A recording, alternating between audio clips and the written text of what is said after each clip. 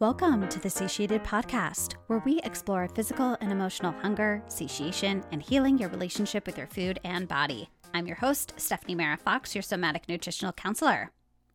Over the summer, I was interviewed by Rakhi Natha, who has her MS in journalism, over a decade of experience in behavior change, has certificates in brain-based coaching, neuro leadership, mind-body eating coaching, and is writing a book. She wanted to hear my thoughts on somatic nutrition and my creation of somatic eating. I loved this interview so much, I wanted to share it. So what follows is that interview with her. Hope you enjoy it.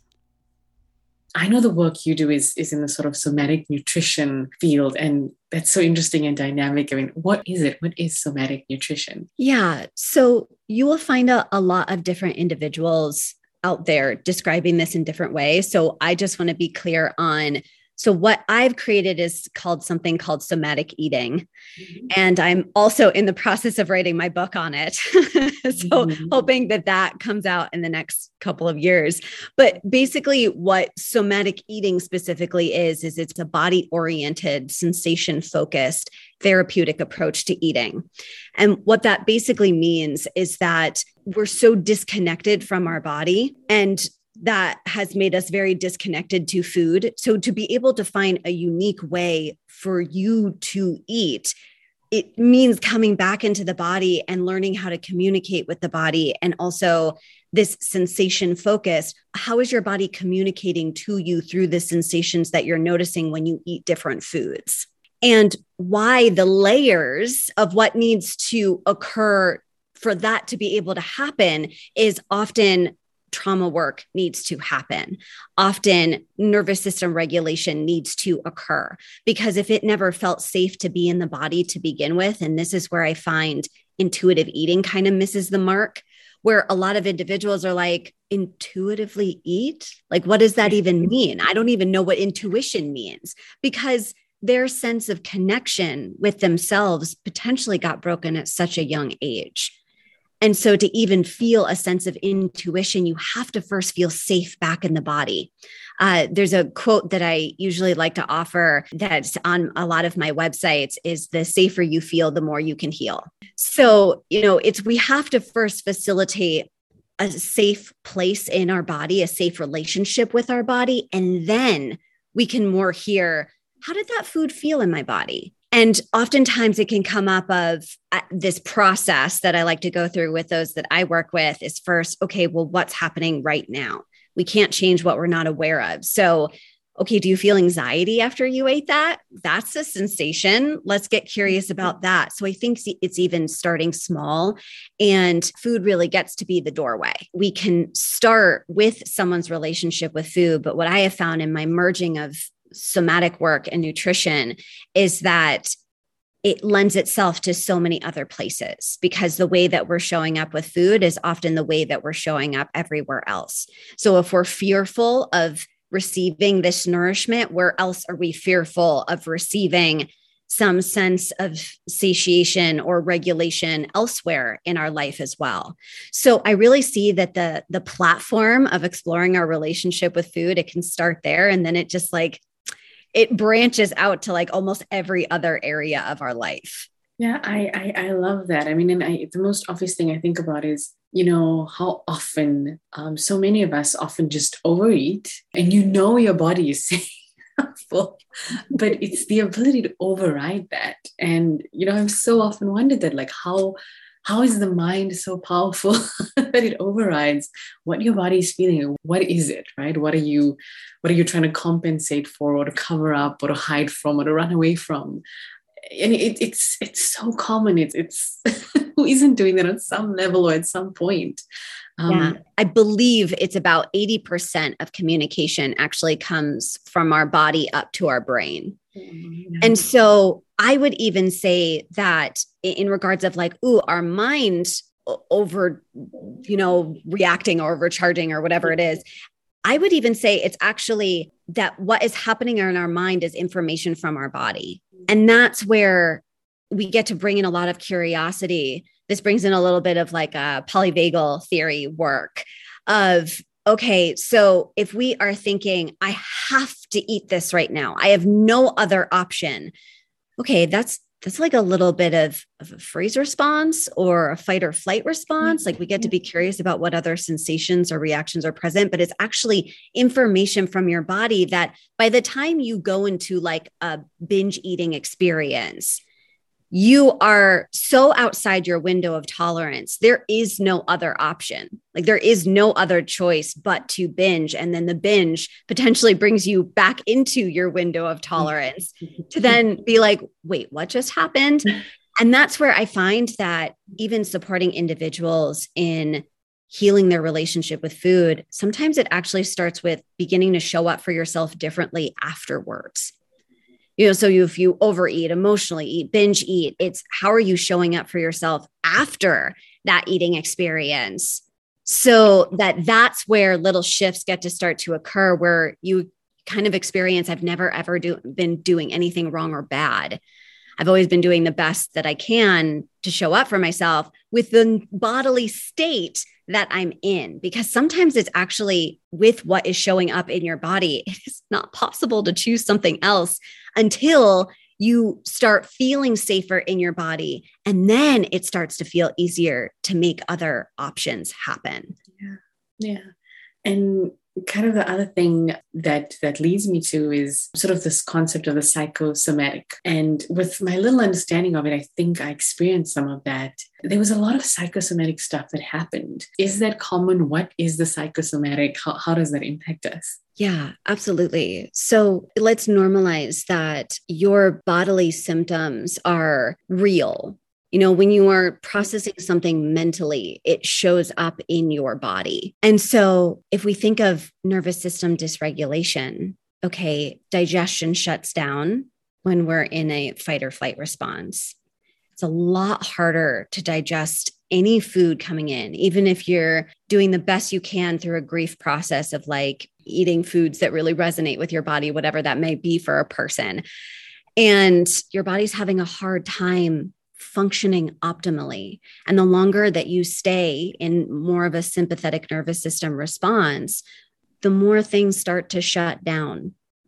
Yeah. Because it's basically, when you think about it, it's like constantly running away from a tiger. Yeah. Like at some point, your body's going to get exhausted. And like that experience of, oh, now I need to yield. A high level of cortisol in the body constantly is going to eventually disrupt your hormones, shut down your digestion. What's happening in your body is real. And both addressing the physical healing and the emotional healing at the same time are so important. Yeah. But if so many individuals say, oh, I'm going through this grief process, but my body's starting to shut down, I'll just focus and attend to the body. Like, oh, my digestion's off. I'm just going to focus on like getting my digestion back online. They're missing a huge component of that. Actually, the emotional healing needs to come first or in conjunction with the physical healing that you're doing. I've seen so many naturopaths and functional medicine doctors and healers start to come out and say, look, you can come to me and we can do the work and you can take the supplements and we can do the tests. But if you're actually not doing your trauma work, like not much is actually going to heal. Totally. And how do you do the trauma work? And I know that's a big question. It's a big question. I think that there's a lot of different approaches. Obviously, somatic work is one of them, because we can't think our way out of feeling unsafe. You can't logic your way out of that. Yeah. So it has to actually start with experiencing in the here and now. How is your body safe now? Because the body doesn't know the difference between a real or perceived threat or a real or perceived experience. So let's say your mom wore a certain perfume all the time and you are walking through a store and you smell that smell and suddenly you are in a tailspin over the grief of losing your mom. And you're like, why am I even thinking about my mom right now? I'm just going shopping. Yeah. And it's because your body suddenly, it doesn't know the difference. It suddenly is like, where is my mom? My mom is not here. Yeah. And so I think that's one piece that a lot of, whether it be EMDR, somatic work, there's so many different types of healing modalities, somatic experiencing, that it starts with coming into the body now and experiencing what is happening in the here and now. It's a lot of the work that I even do with my clients of, if we're talking about something and I'm noticing their words start to get really fast or their breath really start to change, I will just pause and be like, okay, can we feel our feet on the ground? Like, can we take a few deep breaths together right now? What do your socks feel like on your feet right now? And really get them to come into, they aren't living in that moment anymore. They are in this moment and they are safe in this environment. I think that's a huge piece, is just starting with feeling a sense of safety here and now. And that's going to look really different to a lot of people, because for some individuals, let's say, for example, we live in a very fat phobic society. Someone who lives in a different body shape might never feel safe to be in this world. And so it would even be going even a bite size smaller than that of this second. Like this second, you are sitting in a chair, and this second you are in your home, and this second you are looking out a window and you're watching the leaves blow in the wind.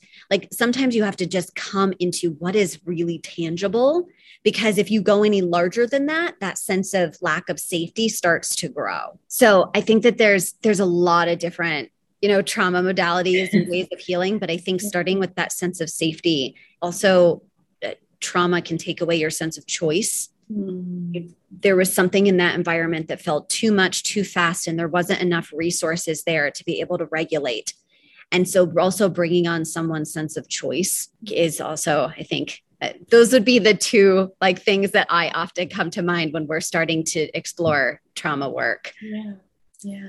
It leads me then into the next sort of concept, to which we hear about, when it comes to the body, and that's embodiment. What is embodiment? How would you define that?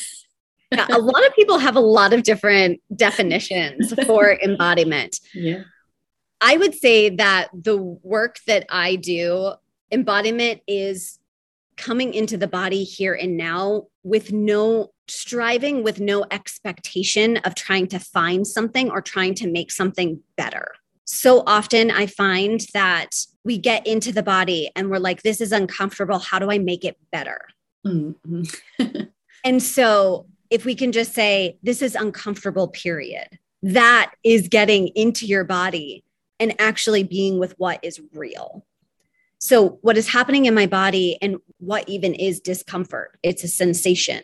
Oh, I feel tightness in my chest. And then you can reference, what's the story I'm making about that? I'm making a story that the tightness in my chest is something bad is about to happen. And I need to fix this. I need to run away. I need to do something about this. When you pair that of this is the story I have about this sensation. It's like, what if that didn't have to be the meaning that you're making out of that sensation? Just you have tightness in your chest. Let's check that out. Does it dissipate over time? Does it change based off of different thoughts that you're thinking? Or if you move your body in different ways, does it change? So I think being with what is and getting into the body and just noticing what's there. And so embodiment is saying, okay, maybe some part of your body feels comfortable. Another part feels uncomfortable. Another part feels neutral. And even scanning your body of let me just bring in curiosity of how each part of me feels, because each part of you might feel really different. Yeah. I know that's complex, but I think the embodiment is complex. We really try to simplify it. And it can be very simple of just okay, embodiment is being in the body. And when we get into the layers of it, it actually can be quite complicated and nuanced. Absolutely. And that is exactly why I cannot, because what does that mean? Sometimes what does it mean to be in my body? I am in my body. So how do I step into this thing that's already there, that I'm here? It is complex. It is very complex. I think even understand, like you're saying, understanding it for every different individual and what that's going to mean for you at at different points in your journey. Why is it even a thing? Why is this not a natural thing? Why do we not exist in harmony? I know there's another loaded question. It's a big one. Yeah. But why does disembodiment even exist? Why is it there? Let's connect this back to food for a second. Of all of the messages you receive around food as a kid, finish your food on your plate. You can't eat that until you eat this. Like just one more bite. So all of the things that automatically the messages we receive when we're super young disconnect us from our body. It's like, but I don't want one more bite. But this external authority, my parent, is telling me I need to eat one more bite. And then, but what if I don't eat one more bite? Is something bad going to happen? Like it starts so young of that lack of trust within oneself and one's bodily cues. And parents are doing the best they can. Like I always say that to all the parents I work with, like don't put this on yourself. Like you weren't taught, your parent wasn't taught, like this gets passed down from generation to generation. Like, please meet yourself with so much compassion. You know, if a child, if we view it from the child's perspective, doesn't have that really safe, held environment of, I can explore my body. I can tell you, I don't want to eat right now. And you can say, okay, don't eat right now. And then when you're super hungry later and you're like, okay, let's learn from this. So like we went a little bit too long there. Yes, absolutely. You can eat now. You know, if there's that ongoing, securely attached parent that's like, I'm going to give you space to be your own person and explore your body and your world and discover these things for yourself while being this safe container for you. A lot of individuals don't have that. And so I think that sense of embodiment, it starts really young, and it could even start pre-verbal based off of what someone's birth was like. So if someone's birth was really traumatic, they come out already feeling unsafe in their body and in the world. And so this is where a lot of individuals judge themselves so much over like, why can't I do this? And it's like, could we bring in a little bit of compassion that you didn't have control over what your birth was like? You didn't have control over the home that you grew up in. You didn't have control over the type of parents that you had. So it's okay, going back to how do we do trauma work? Like, all right, these things happen. How do we bring in safety and sense of choice now? Yeah. So, you know, I think that it starts so young in breaking that sense of I can be in my body. It feels safe to be in my body. I feel safe to be here in this world. And it can also happen through our life experience as well. So someone will be like, I had all those things. I had a great home environment. My mom told me I had like the smoothest birth. And then they get into maybe like a really traumatic relationship later in their life, or they were bullied in school, or, you know, something happened in their world and suddenly their sense of their world changes, where something that felt safe to do suddenly doesn't, because it rewires our nervous system and it rewires our body. Yeah. So I think that it's, again, it really depends upon someone's life experiences and what they've been through throughout their life that makes it sometimes really hard to be in their body. Yeah. And I think, gosh, the importance of trauma work. I mean, even as you're speaking to all of this, kind of just reiterating that, because, you know, often we think of trauma in a very dramatic terms, like, okay, something bad, really bad has to happen, and then you're going to address it.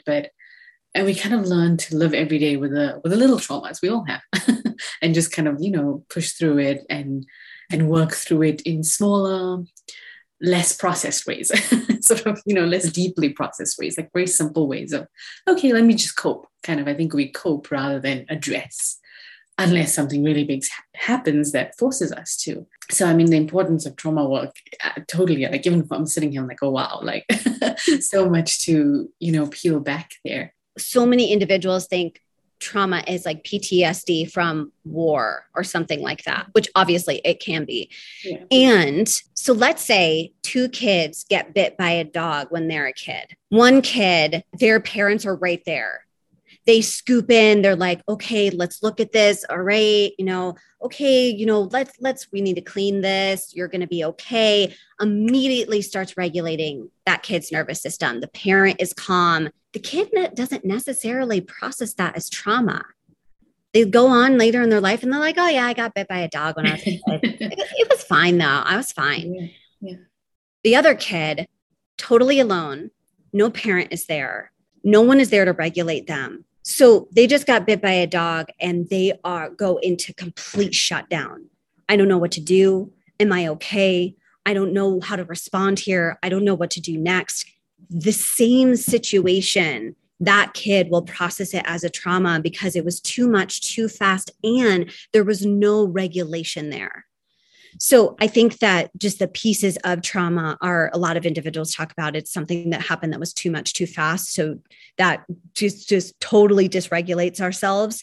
And it's also that there was no support system there to help us regulate and know that we were going to be okay.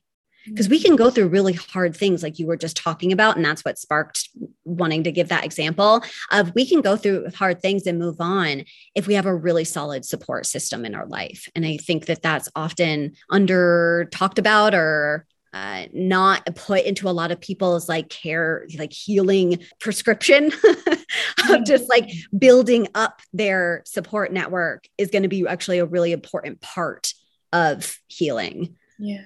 Yeah. And you know what, even as an adult and even as somebody who has resources, sometimes you look back and you realize I didn't even know what support I needed. Like I could have accessed something or gotten it, but I just didn't know any better. So whatever I had, I used, and it wasn't enough. It's very interesting. It's even knowing what support you need for that regulation and to overcome what you need to. Yeah, that's really well put. Yeah, because oftentimes even it could be a support comes in, and if they miss the mark, then a kid might interpret, oh, I shouldn't reach out for support. No one's going to be able to support me anyway. That's also a trauma response. Yeah. Yeah. Yeah. What do you do in that situation when it's somebody you love, you care about, but somebody who's not even interested in the concept of healing or wanting to delve into that world because maybe it is too much? Yeah. Do you just let it be? Is that way everyone's journey is? Yeah. Absolutely. I think that this is like everything very nuanced. If this is someone very close to you, a parent, a family member, a significant other, a partner, someone can always speak with I statements. That's the key, like sharing their experience, not like you should do this, but sharing their experience of I have noticed and I have concern. And coming from an I statement, it's just like, this is my experience. This is how I'm interpreting what's happening. And even giving the person space to be like, take this or leave this. Like, this is totally up to you to receive this or not.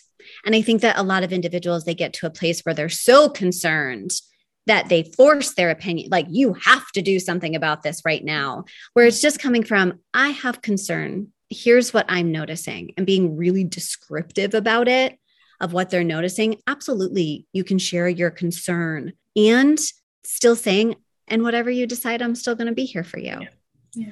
Yeah. So I think that's what real support looks like, is just like giving someone space to be on their journey. And I'll say this with a caveat of, if this is like a life or death situation, sometimes someone needs to step in. So if it's like, there's ranges of like support that maybe someone might need. So if this comes to like a life or death kind of situation, like totally someone might need to completely step in. But we're talking about someone is somewhat functioning, but maybe their life isn't as fullest as it could be. I mean, the other thing is like that person needs to want it for themselves. And I've worked with so many individuals over the years where we got to a certain place and that was as far as they could go. And it's not my responsibility to, like, no one's broken. No one needs to be fixed. And it's not my responsibility to like get them to where I think that they should be. Like, that's my perception, not what maybe they need or what they're ready for. And so I think it's both, you can share your concern with someone, but then also it's a mirror back to self of like, oh, this is where I feel like their life could be better. But if someone is at a place where it just feels safe to them to stay in that bubble, that is what's working for them.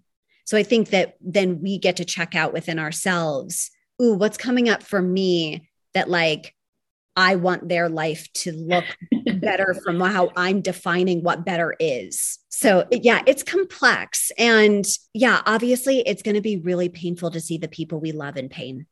But it's okay. How do I sit with this pain? Going back to embodiment of like, how do I sit with this pain and how I'm processing this pain to see someone I love in discomfort? Kind of shifting then back into sort of the movement science, or just movement and the body and movement. And movement science has become more and more complex. Every year there's a new exercise and a new method and a new way of breaking up how you're going to exercise in every given day, which is fun and exciting, but also can be complicated and counterintuitive. It can be the opposite of what it's trying to do. And movement science has certainly gotten much more complex. But at the core, what is the simplest truth? I think that's what I kind of put in the question. What is the simplest truth? I hear you. Like fitness culture, for example, has so taken the pure joy of movement in our body and basically attached it to the only reason to do this is to change our physical appearance. Beyond giving, just like, because I don't want to go into more of all of the list of things that people say of the benefits of physical movement.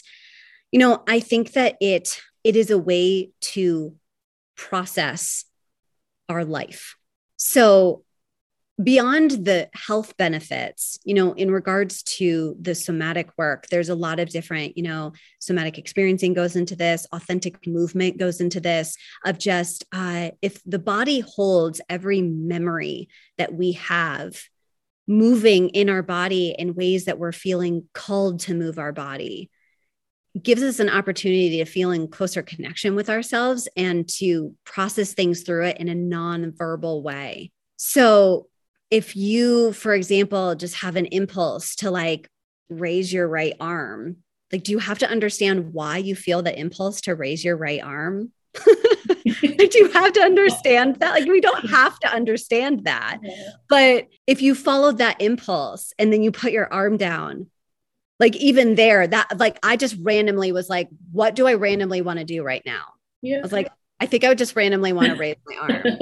And like, I noticed feeling really light in my chest after I did that. And I was like, oh, that was satisfying. I don't have to know why. I don't have to know why I wanted to raise my right arm. And I don't have to know why that was satisfying, but my body wanted to do this and I did it. And then I completed that through my body and that felt good. There's actually a really cool example that one of my teachers in graduate school once gave of a client that she once worked with that was in a car accident and had like a shoulder injury that was just stuck and would not move. Yeah. And she actually in a session was like, what did you want to do? And what she wanted to do was move her body and brace herself against the impact of the other car hitting her.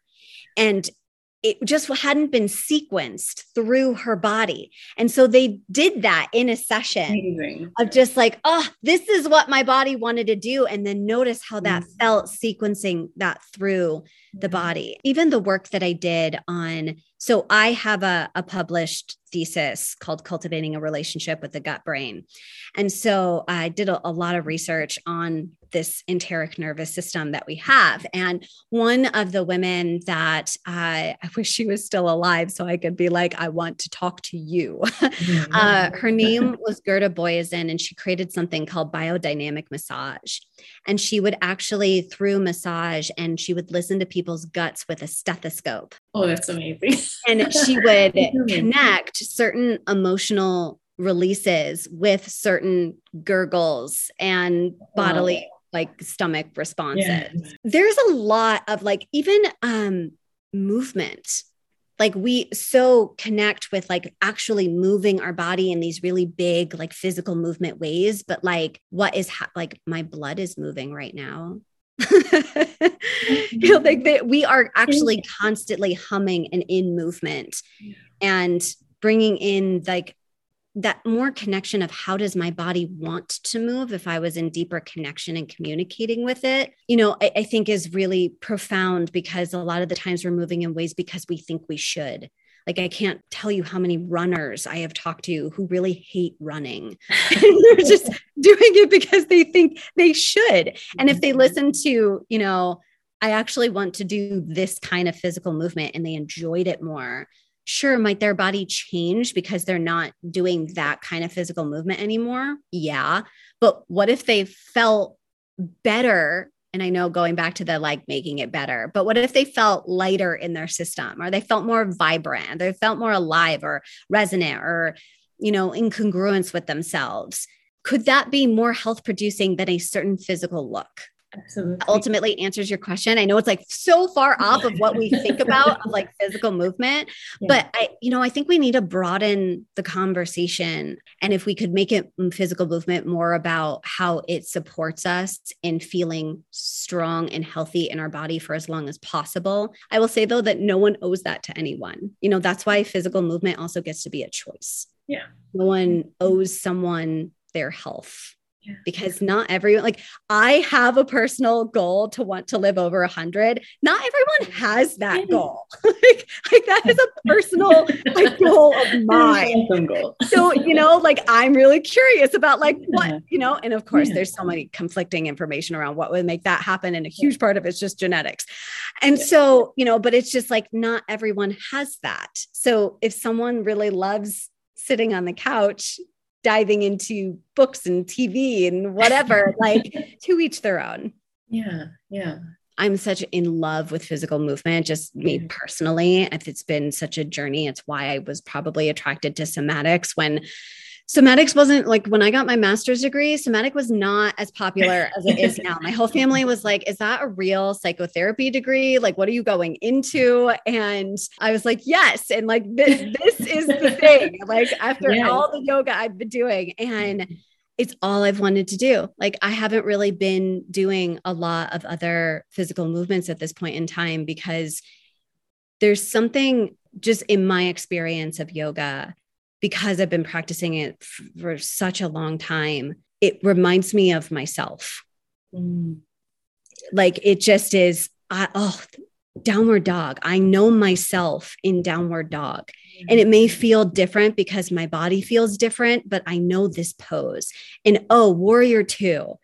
I can remember how my hips want to move back and my feet want to align this way. And just the memory of it feels so soothing to just be in my body in this movement that provides some sense of safety, of just I know what to do here. I may not know what to do next on my healing journey, but I know what to do here.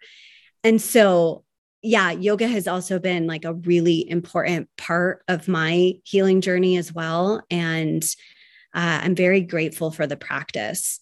Yeah, no, I love what you just said. So when I'm working with someone, because meditation was a huge part of my process as well. So I first got into yoga and meditation. I have my own history with trauma as well. And I was just so deeply depressed. And I had actually a therapist recommend to me, I was in college, a yoga class. There were literally two of us there. This is actually a story I'm telling in my book. I think I've had a really long relationship with meditation where what I've hit upon is that you have to find the kind of meditation that works for you. So I think a lot of individuals here, you got to sit down and meditate. And there's so many apps that make it very doable. The Headspace app has made it so approachable. And this is where I've really learned from somatics that if I am so jittery and heightened and in a fight or flight response in my body, that trying to get myself to sit down and meditate isn't really always the best strategy. And that's where getting up, shaking, getting up and moving my body, putting on music, actually expressing what's showing up in my body has sometimes been more in alignment of how to process something through my body than forcing myself to be you just have to get down on this block and you got to meditate right now and just get into your body. I think there's a time and a place to choose that. Even yoga, I've had to be right now it continues to resonate and I continue to check in on that. And every time I'm do you want to do something more rigorous? My body's no. And there's been other times where I'm just oh my gosh, I do not want to get on my mat right now. I do not want to be in slow movement. Even a power yoga class. No, I don't I just don't want to do that today. I actually want to feel my muscles working by putting a weight in my hand and feeling that strength in my body. And again, not for how it's going to change our body, but to feel this is the physical movement that would resonate with me right now. And so I just wanted to add that on of, I think that yoga and meditation holds such a dear place in my heart. And a lot of individuals read that and they're like, oh yeah, the yoga and the meditation thing again. And they're like, yeah, I tried that. Really didn't resonate with me. And it might've been, it didn't resonate with you with where your nervous system was at and what you were going through at that time of your life. And it might resonate with you at a different time of your life. But if you have this story on it of like, oh, that thing, like you might never go and explore it again, where it could resonate with you at a later point in time. Yeah. I love that. And I think explorations become a big theme for me because I'm like, hey, it's a journey. And so I never sound like I'll try it out or I'll try class. I'm open to it. And because you're right. And like now that I am feeling strong, I'm like, oh, I'd love to do something more vigorous, or dance is really calling me back again. And I'm like, I can't predict my movement journey. And that's what's exciting about it. You know, I don't know what it's going to look like for the rest of my life, but it's just incredible that I can move and I'm going to tap into it in ways that feel good, you know, in different ways throughout my life. Two sort of ones that I do want to sort of talk about is how can an understanding of somatic nutrition help us, right? Just if anybody having a basic understanding of it, help us in how we sort of nurture our relationship with food and how we develop that. And similarly, how can we actively embody and consciously use our bodies once again to develop, you know, a nurturing and a nourishing and a healthy relationship with food. So kind of from both perspectives, both an understanding of somatic nutrition and then also just the concept of embodiment and working on that, or even joyful movement, whatever it may mean broadly, but, you know, working with our bodies, both of those concepts to help us with our relationship with food and with eating. Yeah. So first off, with somatic eating, I'm exploring a lot of first cultivating awareness around someone's current relationship with their food. Like I said before, we cannot change what we're not aware of. And so it kind of has to very simply start there with just noticing what is my current relationship with food. And when we say relationship with food, what that really means is how do I feel in my body? What sensations show up when I'm in relationship with a particular food? When I'm eating this food, what shows up in my body before, during, after? And also, I love to bring in parts work, you know, internal family systems, and bringing in a little bit of that, of just also getting curious about the parts of you that have certain stories around food and what food is going to do for you. So the more awareness we have around what is showing up when we are in relationship with certain foods, then that's something we can work with. So, for example, let's say, okay, I'll give an example from my personal life. So when I was a little kid, my mom would always give me this is a story I've told like a million times on like social media, probably going to end up in my book as well. That when I was a kid, my mom, every time I was sick, would feed me the same exact thing: toast, ginger ale, scrambled eggs.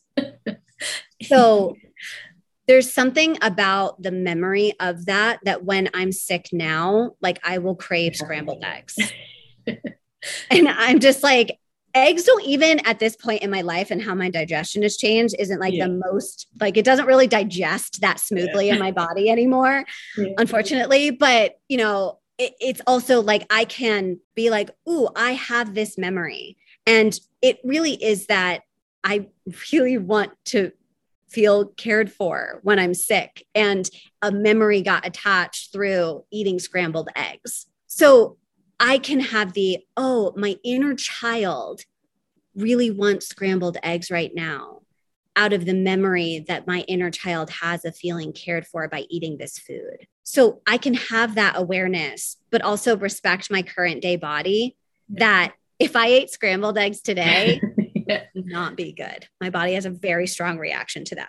So the more awareness we cultivate around our relationship with certain foods, why we crave certain foods, which there's a lot of different reasons, both physical and emotional. Like, I love to explore the emotional realm a little bit more, just because that's the work that I'm fascinated in. There's plenty of physical reasons we have certain cravings as well. But, I think that it starts there. If we want to transform and change our relationship with food, it's first currently understanding why we have the relationship with food that we have now. Because oftentimes so many individuals, and I don't know if you've experienced this, they attack it of like, okay, I'm going to overhaul everything. Like they do something like a cleanse or a Whole30, or they're like, okay, let's just like throw everything out.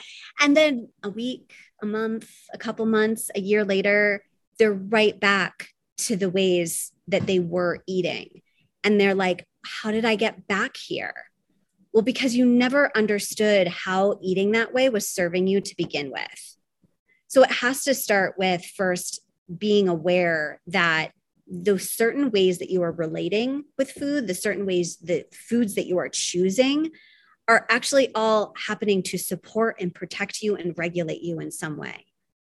And if we just throw it all out, you took away all of those regulatory acts, you took away all the ways that you were self-soothing yourself. And if you don't know that that's happening and you don't have anything in place, all those behaviors at some point are just going to come back online. Yeah. Because you will get more and more dysregulated over time. This is where what we were talking about before of, okay, you can do the physical healing, but if you're not doing also the emotional healing, those habits and patterns are probably going to come back at some point. So this is where you can be like, okay, I'm never binge eating ever again. And like really force all of yourself to like not do that behavior and put all of these things in place and close down the kitchen at a certain time of the day and like all the things people do. But you're binge eating for a reason. And if you're not putting other regulatory acts online, at some point your body's going to take over and be like, I don't know what else to do to get the regulation I'm looking for. Let's go eat food. That's where, like, again, I think it starts with just becoming aware of how your current relationship is, and then it can grow and evolve from there. But we can't change what we're not aware of. And then we also can't change what we don't own. Like, you have to own your patterns for yourself and appreciate them, that they have been supporting you in a lot of different ways. Like if we go from, oh, I'm aware of that now, let's go change it. It's also, you might be approaching change from a place of, well, that's bad. I'm aware of the pattern now, and that's bad that I'm doing that. And then change is even coming from a place of self-criticism or self-judgment or shame. And at some point that might become a vicious cycle where you're running away from the self-criticism and the shame and the judgment, that pattern might come back at some point to self-soothe. So that would be like my simplest answer, but obviously there are a lot of different layers to transforming our relationship with food. Yeah. And how do we use our bodies in that process? In a very practical, as practical as we could kind of speak about it, how can we use our bodies during, because it's a journey. I think exactly what you're saying. It's not an overnight change. It's not a diet change. It's not a cleanse. It certainly is a journey, and it's a lifelong journey. I think it ebbs and flows, right? But how can we use our bodies to help us with that awareness, with the changes, with the journey? Yeah. So this is where using our bodies, of what I incorporate in somatic eating, is relying more on our sensations. So I even like to explore with my clients to take away the label from the emotion that they think that they're feeling, because even that is like there's a really great quote by one of my, he was a psychologist, Fritz Perls is his name. And it's, fear is excitement without the breath. And so I've always loved that quote. I learned that over a decade ago. And, sometimes we misinterpret how we're feeling, and we put a label on something because that's maybe what we were taught at a really young age, that this feeling is this. And if we brought in a lot of curiosity around, I'm a sensation and I don't actually know what that sensation is about, then we step into curiosity. There's a lot of research on how healing curiosity is and can be. And so curiosity is really important on a healing journey of, now I have like choice of, okay, I'm having a sensation happen in my body. and I have choice of how I want to respond to it, how the meaning I want to make out of it, how I want to interact with it, how I want to play with it. And so to use our body as a resource in healing our relationship with food is coming into relationship with our sensations and emotions in a new way. For example, also with emotion. Okay, so if we say, no, I really feel like I have anxiety right now. Like I'm feeling anxiety. Okay. So we may have also labeled anxiety as a bad experience. This is bad for me to feel anxiety. I need to feel better. I think it's that emotions only actually last 9 seconds. And that actually an emotion stays, the experience of it stays longer because of our memory of it.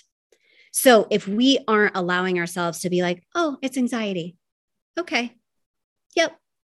That's how anxiety feels in my body. And we describe it to ourselves. It can actually like move on its merry way a lot faster. I mean, kind of like what a lot of like meditation teachers talk about of like, just, viewing it like a cloud passing in the sky. Might feel a little bit more intense than a fluffy cloud passing in the sky, but that can be our experience of it of, oh, if I, notice that I'm feeling anxiety and just be with it and name it. And it's okay to feel this anxiety and have this experience, kind of just dissipates and goes on its way a lot faster. Whereas if we're like, I'm feeling anxiety, I can't feel this. Oh my gosh, this is so intense. Oh, like this is the most intense thing I've ever experienced. I cannot be in my body while I'm feeling this experience. And I'm going to go for a run and I'm going to go do this and I'm going to do suddenly. It's like a 9-second experience of just saying, oh, I'm feeling anxiety turns into running away from anxiety and feeling the memory of it all day long. So that's where also food try to maybe come in to regulate ourselves, where it's like, oh, if we could actually cultivate a new and different relationship with our emotions and our sensations, our relationship with food could also change, where food might not need to come in as much because we're like, it's okay to feel how we're feeling. So that's where we can use our body in this journey. I remember when, so I really got launched on this journey because of my own gut healing and having like a lot of digestive pain in my early 20s. And that ultimately, I was very disconnected from my body. I didn't really, for a lot of different reasons. I didn't really know how to check in with myself, that when I started to, it had to be like, and I had a therapist offer this to myself of, okay, you have to check in with yourself now and now and now. And how are you feeling now? And what about now? Like, it's going to be like overkill at first when you are so disconnected from yourself. I was like, do I have to check in with myself again? And it was like, yep. So let's just name that you don't want to check in with yourself right now. That's you checking in with yourself. And so it's a process, but it's one that the more that you do it after now a very long time of doing it, it's second nature. I know very well how to check in with myself. It doesn't have to take much time in my day. But at first, if you feel so disconnected from yourself, it's going to feel like a lot, and you're going to have to check in with yourself a lot at first to start to build that relationship with yourself. And then once you're in your body more, you can start being curious and in relationship with food differently. But that's how I see like we can use our body on this journey. Thank you. That was amazing. And then just the one last thing, and that's just body wisdom. Just any thoughts on the concept or anything to share around that? Yeah. So I'm going to share a quick story that I like to tell of how I've experienced body wisdom and how it even relates with food. This is kind of a piece around how even like somatic eating slowly got created in my world. I've always been super sensitive to coffee. And until like cold brew started becoming a thing. And one day someone was like, oh, you got to try cold brew. Totally processes in your body so differently. And I was like, oh, okay, fine, I'll try it. And like, yeah, I didn't feel as like jittery as I normally feel with like a hot cup of coffee. Like I, again, was never really a big coffee drinker because it always left me feeling really just awful in my body. And so I started like when I would go out for, a drink with a friend or something, I would start to get cold brew. And then, they started selling those big bottles in the grocery store, and I started buying those and like bringing it home. And suddenly I was drinking cold brew every day.